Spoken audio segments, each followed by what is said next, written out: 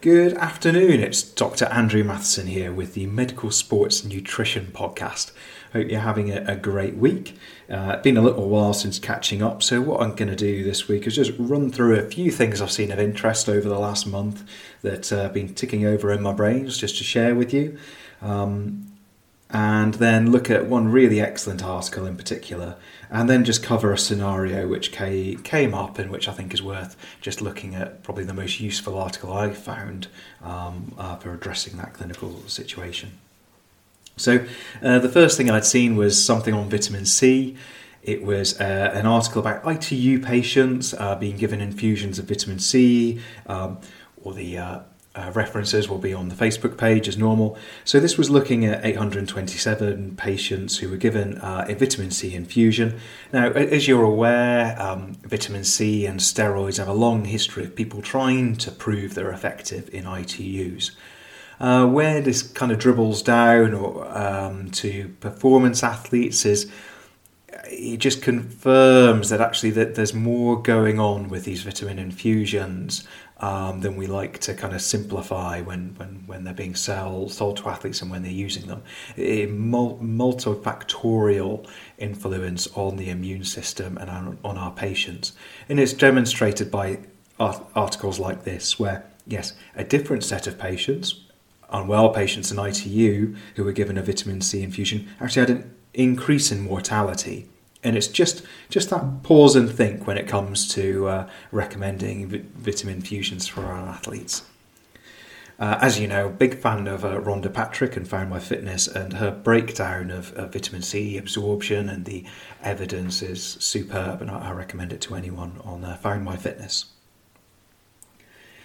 The next thing I saw was, again, the reference will be on the Facebook page.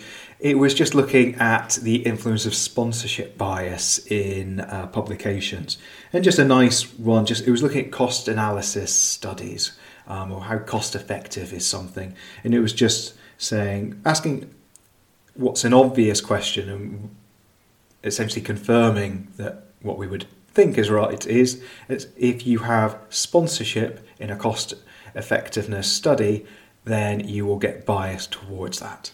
So just usual thing, when we're reading articles, quick Google of the authors, quick look at their declaration of interest. It doesn't take long, and it just allows us to kind of approach it from a less naive point of view. The next one I saw that I thought was pretty interesting, again more a medical than a performance one. This was looking at the benefits of bariatric surgery, and it was a cohort of the Medicare bariatric patients. But it was such an impressive number that I thought worth mentioning. So this was in the Journal of American College of Cardiology, and it was over a 4-year follow-up, a 40% reduction in mortality, incidence of heart failure and myocardial infarction. So this is probably more for those lapsed athletes, or for those of you that tend to work with people who are sort of struggling with their weight. There should be better ways than bariatric surgery, but my goodness, it is very effective. And we always come back to this and say we probably just need to get beyond these very traditional ideas of no, you need to figure out this on your own. Actually, people don't just put it back on. It does prevent deaths, especially in older people who may struggle to take the approaches such as dietary change and exercise that we would otherwise hope for. It is a really effective intervention. Another one that was interesting, again, just not so much for our population, and unless you're or certainly if you've got some para athletes, this one might be for you. So it's just looking at ketogenic diets. Now, ketogenic diets, as we're all aware of the history of what drove the sort of scientific research, and probably still does to a big extent, is how effective they are in drug-resistant epilepsy in children. And this was looking at ketogenic diets for MS. And it looked at 65 people in a uncontrolled but a 6-month ketogenic dietary intervention. Now they saw fat mass decline, not too surprising, but improvements in fatigue and depression. and in the measures of neurological disability. So this was in the Journal of Neurology and Neurosurgical Psychiatry, and one of those ones where fasted diets for cancer, the ketogenic diets for a real variety of illnesses.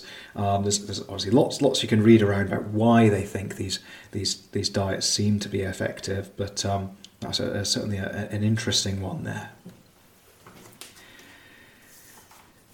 The next one was again slightly random. So this was in Age and Aging journal. And this was looking at using erectile dysfunction as a kind of marker for testosterone. And in what got me interested in this, so this was essentially showing that men with erectile dysfunction have higher mortality. Now, there's not anything particularly surprising about that. We know erectile dysfunction is a marker for cardiovascular disease, and the first thing is any doctor will ask any guy over 40 coming in with erectile dysfunction is going to be about his family history of cardiac problems. But what this pointed out and what this had found, which was good because it made me kind of sort of go and start thinking through my testosterone measuring and how we do it in the UK and what other options are. They found that the total testosterone levels were similar to each group, but they found free testosterone levels were lower in those who died. And what the article I found most useful for kind of reminding myself about this wasn't actually the BASH guidelines, which are kind of the ones that we all sort of work off in the UK. It was in the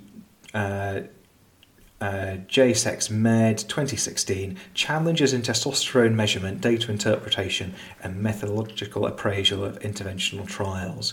In just a nice breakdown of the challenges of measuring testosterone level, the different ways of doing it, and the kind of summary for me essentially boiled down to, yes, free testosterone is probably more effective, but because it's done so much less and it's so much more expensive, there's not the kind of standardization that we're now starting to really see in total testosterone levels.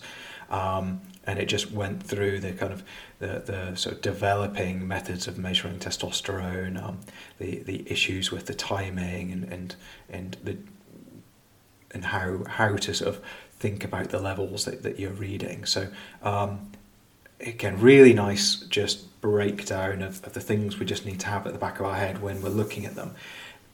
These results aren't as clear-cut as we would like them to be, or that the guidelines would suggest.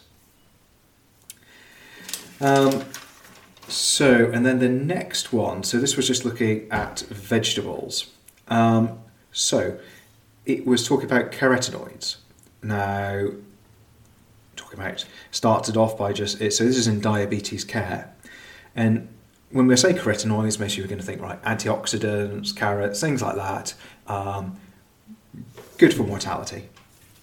But again, just challenging, especially that kind of idea that more is better. So they found that people in the highest quarter of the distribution of serum beta-carotene concentrations actually had double the risk of cardiovascular disease. And I think I've seen something similar to that before. And yes, obviously there's a lot of confounding factors for why people's diets and why people might have higher levels. But the sort of takeaway is everything in moderation. The next one was a UK Biobank study. So I'll just pull that one up.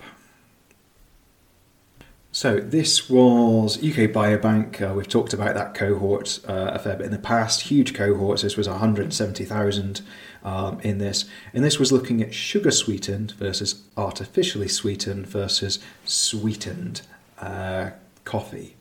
And it was published in Annals of Internal Medicine, and it's association of sugar-sweetened, artificially sweetened, non-sweetened coffee consumption with all-cause and cause-specific mortality. And it was first author with Louis, last author with Zhang. They essentially found that there was less cancer and less cardiovascular disease in sugared coffee or non-sweetened coffee with moderate consumption. So, does coffee reduce cardiovascular disease and cancer? Yes. So that's essentially, as long as you're not going over the top and starting to give yourself dysrhythmias, it does. That's what we'd expect. Does sugared coffee still have the same effect? Yes, although you'd expect it to start kind of losing that mortality benefit, actually the benefit of the coffee is enough to actually keep it. So even though you're adding sugar and should be giving yourself diabetes, you're still getting benefit in that moderate band, not having loads and loads of coffee, but having a reasonable amount. They didn't really find it in the artificially sweetened one, and that's the bit I think I find really interesting, because it comes back to every product that is a caffeinated product that isn't a coffee seems to be full of artificial sweeteners. And actually, you don't get the benefit of the coffee. Now, is the benefit from the caffeine? Is it from something else? I don't know, but should we be encouraging our athletes to drink coffee rather than these caffeine beverages, because there's a mortality benefit and they don't have to have the artificial sweeteners in there? Certainly, everything that I always come across about artificial sweeteners seems to be pretty negative, so I know which way I lean on that one. The next article was from Stuart Phillips' group. It's called Systematic Review and Meta-Analysis of Protein Intake to Support Muscle Mass and Function in Healthy Athletes. And this was a meta-analysis and meta-regression to see if increasing daily protein contributed to lean body mass, muscle strength and physical performance. And what I really took away from this is that there's a meta-analysis are great, but only if the articles they're looking at are half decent. And essentially this just added to the my view that there's just no half decent articles. And that's essentially what they said, is that the quality of the articles wasn't enough to show the effect they expected, but they didn't think this was a problem with the science, this is a problem with the data that's there.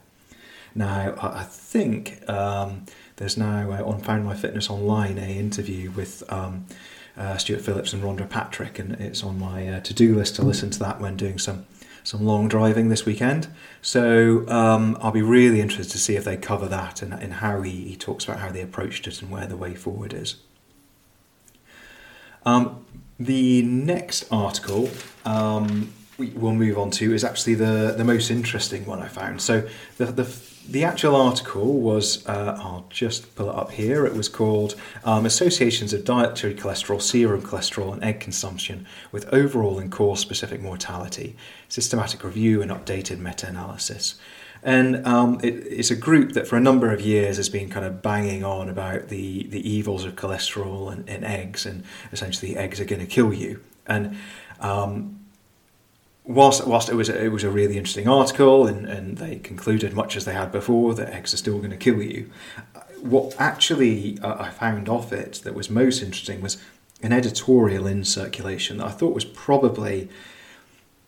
You always wish you could write in a certain way and your brain was able to sort of describe what's wrong with studies in a particular way. And this editorial is amazing. It just hits the nail on the head and says it how I think we all would wish we could explain it to people. So the editorial is called What Exactly Are We Asking Here? Unscrambling the Epidemiology of Eggs, Cholesterol and Mortality by Deirdre Tobias. And so starts with a little bit of background, mentions about where this study comes from. So this is this, I think the huge Finnish cohort. It's the ATBC cohort. Finnish male smokers. Started in the 1980s, 480,000 of them. Huge sort of data cohort. And the first bit for me that is, okay, Finnish men, not generally in my head the most unhealthy people. And what the editorial points out that makes most of the articles we read so challenging is here they're saying here, are eggs worse for you? And what the editorial says is you can't ask that question. You've got to ask the question of, are eggs worse than X or Y? Because whenever you take an intervention and you try to work through it, you have to look at it as though this was a sort of randomized controlled trial. Otherwise, you can't use the data correctly. So are eggs better than something else? Because if we're looking at the effect of eggs, we must be comparing it against something else they're doing. Now, in this trial, they controlled for overall calories. So we know that what they found is that for some people in this trial, eating more eggs was less healthy than something else that they were eating instead that gave them the same total calories. And that's where the interesting idea of, well, who are these people and what sort of diet did they have, and what can we take it from there? And that's the key one. So it's probably not the eggs that are key here, but what were we comparing it to? And in the editorial, and I won't spoil it because I really recommend reading it, just breaks down into the sorts of things that they might actually be comparing against, and then breaks into, okay, and then what effect that has. And actually, when you tease the data out, sometimes eggs are a better thing than eating other things. Sometimes they're a worse thing. In some groups they're a better thing, in some groups they're a worse thing. So we love a headline, and eggs are bad for you is very easy to rattle off and tell people, and then other people will disagree and point out flaws in it. But the way actually we should approach it is that's not what we're showing here. We're comparing things, and it's one against another, and you have to dig into that. So super article, and definitely the best thing I've read in a while. The final thing I wanted to touch on had a discussion about patients who collapse, and it reminded me of an excellent article that I've been discussing with one of my junior doctors. It's called Managing Collapse to Seriously Ill Participants of Ultra Endurance Events in Remote Environments. And for me, it's a really excellent place to start when you've got collapsing athletes. And there's the kind of temptation with collapsing to just, especially for us, just to jump into the nutrition or the hydration and move straight into the areas that we feel most comfortable. And it's just really important just to step back and say, actually, there's got to be a process here. And if you have got a patient that has a collapse, first of all, in the article breaks it down really nicely. Is this just, I was running, I then stopped, and then I had a collapse, or is this a collapse during running? And why it's so important to delineate the two. And then once you've done that, what you can do next. So definitely recommend it. It was published in Sports Medicine in 2014. So that's all for me, I think. Let's just have a look at my slightly scrappy bit of paper today.